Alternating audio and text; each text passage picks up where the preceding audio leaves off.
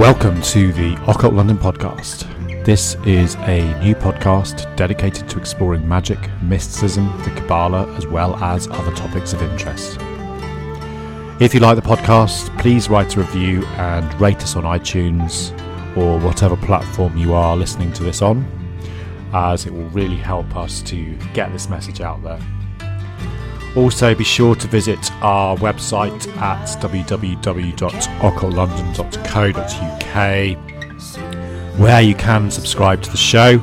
If anyone has any questions for me, I'd love to hear from them, so please reach out via Facebook or on email, as I'd love to answer any questions you might have about the podcast or any of the subjects we discuss.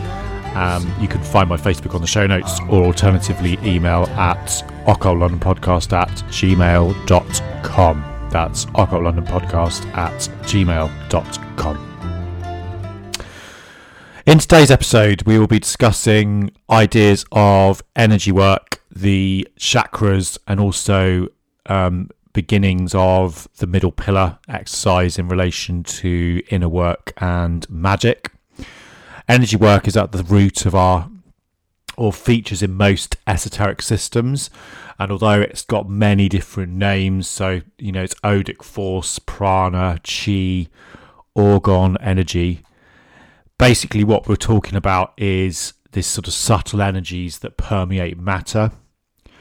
As magicians and occult practitioners, we reach up into the invisible and draw down the energy into ourselves, so that in effect we are alchemically changing the makeup of our deepest self.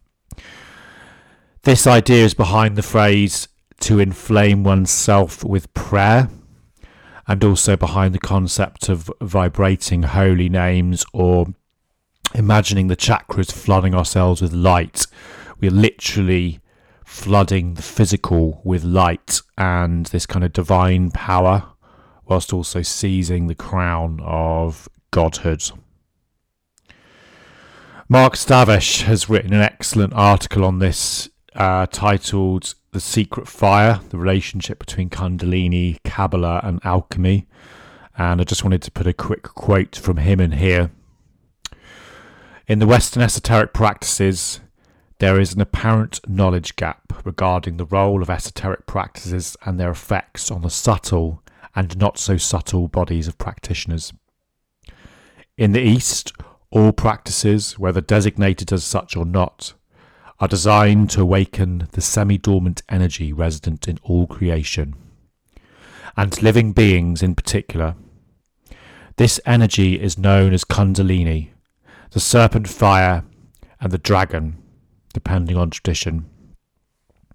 Extreme care has been taken, despite contradictions between systems, to chart the effects of exercises on this latent energy and how it flows through the physical, emotional and psychic body, at what stages and in relation to which exercises. Such a detailed analysis is lacking in modern Western esotericism. And that's a quote from Mark Stavish. If we look at modern Kabbalists, the most common introduction to kind of ceremonial magic and also this energy work are exercises like the lesser ritual of the pentagram and the middle pillar exercise. And in this particular episode, we'll mainly be focusing on some of the energy work around the middle pillar and its relation to the Eastern chakra system. In later episodes, I will also be doing an episode on the lesser banishing ritual of the pentagram and also just an overall overview of banishing in general.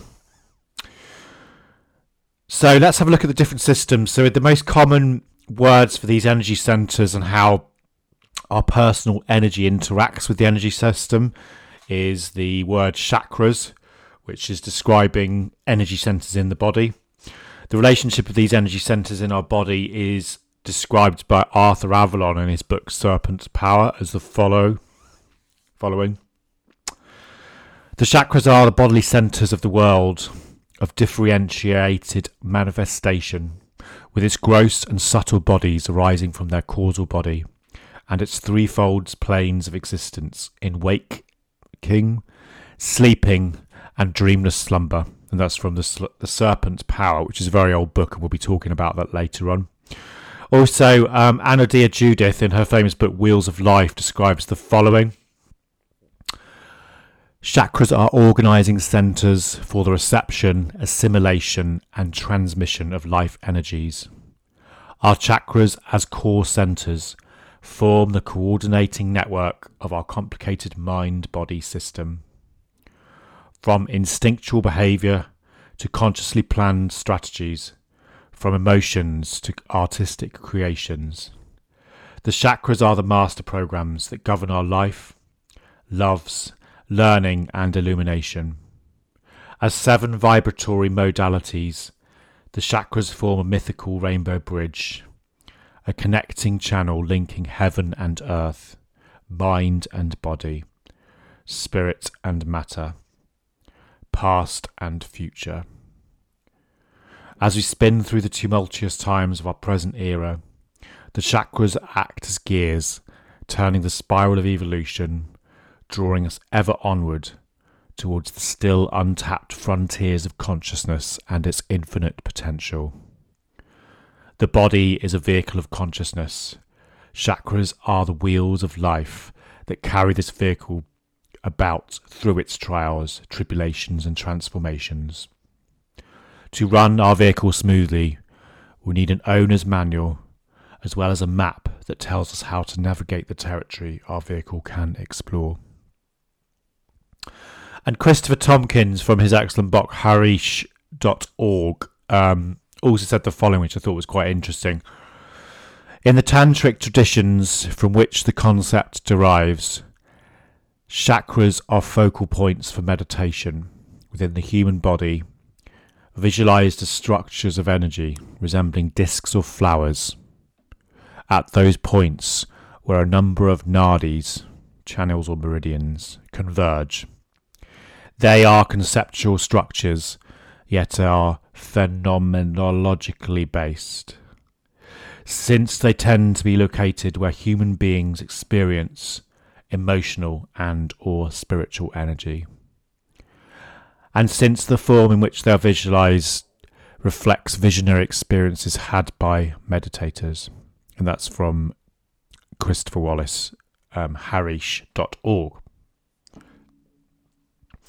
Although this energy that is within us is often deemed as imaginary, there's various different techniques in place to work with it. The centres of these power are meant to be based in these different points of energy or gathering points of energy, which are known as chakras, which is Sanskrit for wheels, and it essentially signifies a point of concentration and also a sort of movement of energy. As well as energy centres, they're also meant to represent a spiritual journey from earth up to godhood, which is why the whole network of the chakras within the human body is sometimes known as the rainbow bridge. The most common application of the chakra system involves the belief in the use of prana, which is breathing forth, which is the universal life force accessed through the breath, and it's meant to circulate through 72,000 nadis or channels which are within the human body.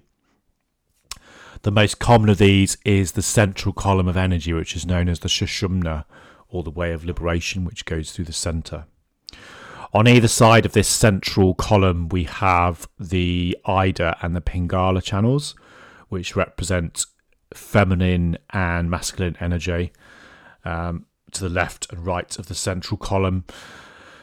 And coiling around it from the base of the spine to the third eye is this energy that's kind of it rises in a serpentine pattern that ends at the nostrils. The chakras are normally located at the intersections of the Ida and the Pingala, so that's the first 6, whilst the 7th chakra is at the crown of the head. And they're traditionally meant to kind of exist in this subtle etheric body rather than in our physical body, but are also meant to represent and to correspond to the ganglia of the spine. The chakras are meant to be affected by any disturbances we have in life. However, they are very much strengthened by meditation and magical work as well, and also devotional work. So things like prayer, visualization, things like that. The chakras will be strengthened by that.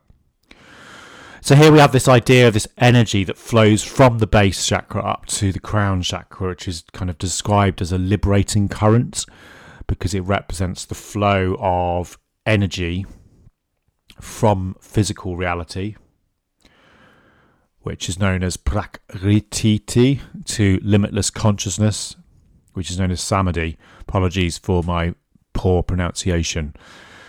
This is called the Kundalini Shakti in the tantric texts and refers to the serpent power that's meant to reside in the state of potency at the base of the root chakra, and then it rises up.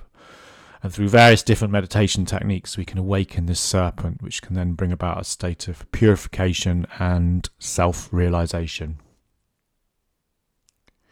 An alternative concept with regards to Kundalini is the idea that it represents blockages that need to be released in order for the prana to rise. So the idea that almost like that we are already perfected, but there is almost like stabilizers on our wheels that prevent us from going faster. But if we can overcome those blockages, then the energy is released and we are floating into the stars.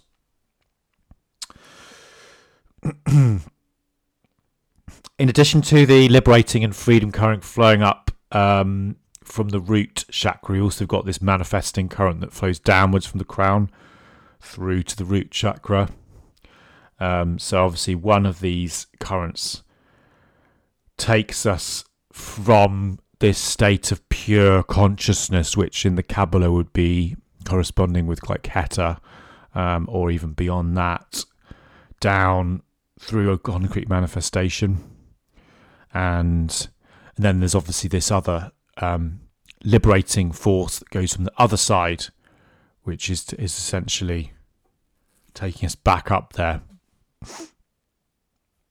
And these are, a kind of really good way of explaining this kind of relationship between body and consciousness and spirit and matter, although we don't really have these kind of Cartesian dualistic view of the universe within a lot of these old traditional systems. It's more like a gnosis system where everything is holy and it's permeating everything, rather than we are in the physical and heaven is up there.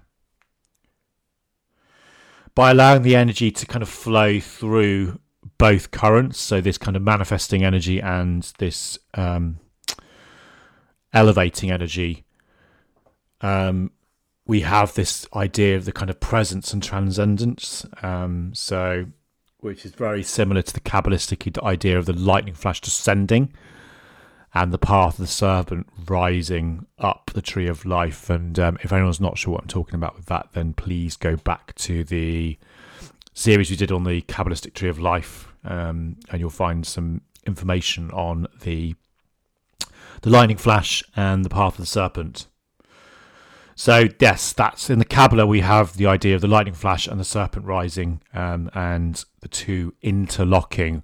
And a good symbol of this interlocking of spirit and matter is this symbol of the hexagram as well, which we'll be talking about in a future episode, where we have the twin triangles meeting in the center, which is like the balancing point of both forces. The 7 chakras that are most commonly used within or talked about in most systems are as follows. So we have the Sahasrara, which is at the crown of the head or slightly above the head, which in the Kabbalah I would put as Keter. We have the Ajna, which is between the eyes on the forehead, slightly above the bridge of the nose, which people attribute to Chokhmah. If you are crossing over the systems, I don't 100% agree with doing that, but just to help people kind of understand what we're talking about. We have the Vishuddhi, which is the throat or the base of the neck, which we could say would be kind of Dart or potentially Bina. The Anahata, which is the centre of the chest, Again, we could say Tiferet, but I think it's also kind of Gebur and Kesed. The Manipura, which is the solar plexus or the abdomen, which would be Hod and Netzach. Svadhisthana, which is the genitals and that kind of region, which would be obviously Yesod, and that kind of fits quite well. And then the Muladhara, which is the base of the spine, which we would also say is kind of Malkut, although with the Western tradition we normally would visualize Malkut as being at the feet. So, it's slightly lower down. So the chakras, they're obviously these energy centers, these places of divine energy, but also, we can talk about them as being levels of reality in themselves. This is expressed really well in the following quote from the Shiva Samhita, which describes the chakras as both modulating the energy of the universe, but also as a way of returning and discovering our true nature, which is what we were talking about with the serpent and the sword and the lightning flash. And I quote, "In this body, the Mount Meru, the vertebral column, is surrounded by 7 islands. There are rivers, seas, mountains, fields, and lords of the fields too. There are in it seers and sages, all the stars and planets as well. There are sacred pilgrimages, shrines, and presiding deities of the shrines. The sun and moon, agents of creation and destruction, also move in it. Ether, air, fire, water, and earth are also there. All the beings exist in the 3 worlds are also to be found in the body. Surrounding the Meru, they are engaged in their respective functions. He who knows all this is a yogi. There is no doubt about it." That's chapter 2 from the Shiva Samhita. So what we see is described there is this process or presence within the microcosm of the physical, and this kind of imaginal body or perfect mirror of the physical and the kind of heavenly macrocosm. In astrology, and we'll talk about this in a future episode, but you have this idea of the planets kind of projecting their power and reflecting and concentrating the energies of the sun into the human being. And the chakras from that quote sound like they work very similar from that perspective, in the sense that they are kind of focal points of these universal energies within the being of the person, that kind of throw certain aspects of our personality into light, provide help, provide guidance, etc. The Sufi mystic Mansur al-Khalaj writes about the process of kind of ascending through these different planes of existence or consciousness, when he shares a story illustrating the process of magical attainment, from seeing God in a reflection or a black mirror to actually becoming God. And he says the following: "The moth flies about the flame until morning. Then he returns to his fellows and tells them of his spiritual state with the most eloquent expressions. Then he mixes with the coquetry of the flame in his desire to reach perfect union. The light of the flame is the knowledge of reality, its heat is the reality of reality, and union with it is the truth of reality. He was not satisfied with its light, nor with its heat, so he leapt into it completely. Meanwhile his fellows were awaiting his coming, so that he could tell them of his actual vision, since he had not been satisfied with hearsay. But at that moment he was being utterly consumed, reduced, and dispersed into fragments. And then he remained without form or body or distinguishing mark. Then in what sense can he return to his fellows? And in what state now that he has obtained union? He who had arrived at the vision, became able to dispense with reports. He who arrives at the vision is no longer concerned with the vision. And that's from the Tahsin of Understanding, which is the Tahsin of Mansur al-Khalaj, the great Sufic text on the unity of reality, which was translated by Aisha Ar-Rahman at which is D1 Press, Berkeley, 1974. There's a deeper doctrine with that particular quote, because what he's talking about is this subtle energy of the body, but also in the sense it represents the light of the flame that the moth is designed to join with. This is the divine energy, or the Shakti, or the cosmic universe. So the patterns and dynamics of that field of forces is essentially mirrored within the personal microcosm, and they're magically linked, so therefore one can affect the other. So therefore, in the terms of that story, obviously the moth is drawn to the flame, but then it becomes the flame, and in the same sense we have this flame within us that we are drawn to. We ignore it most of the time, but yeah, we are drawn to that flame and we want to be part of that flame. But at the same time, there's this concept that if you go into the flame, that is the dissolution of consciousness almost. So it's like you becoming the flame, but the flame is becoming you. So it's one of these kind of magical paradoxes, similar to the concept of the Ouroboros and that type of thing, where there is no ending. It's an infinite cycle of expansion and contraction, expansion and contraction, expansion and contraction. An essential part of magical training is the opening and development of the energy centers in the body that link the powers of our human small microcosm to the sources and this archetypal energy that they represent. And they also act as connections through which current is drawn, both in ritual but also in other kinds of magical work. Magic is built on the energy of the universe, and as magicians, we see the universe as being made up of energy, but vibrating at a very high, extreme rate. If we build up the energy within ourselves, within our being, through meditation, through energy work, through ceremonial ritual, through prayer, then we can say that we are increasing our personal vibration and therefore become more aligned and harmonious with the universe around us. We are becoming more like the divine creator, or the source of the energy of the universe.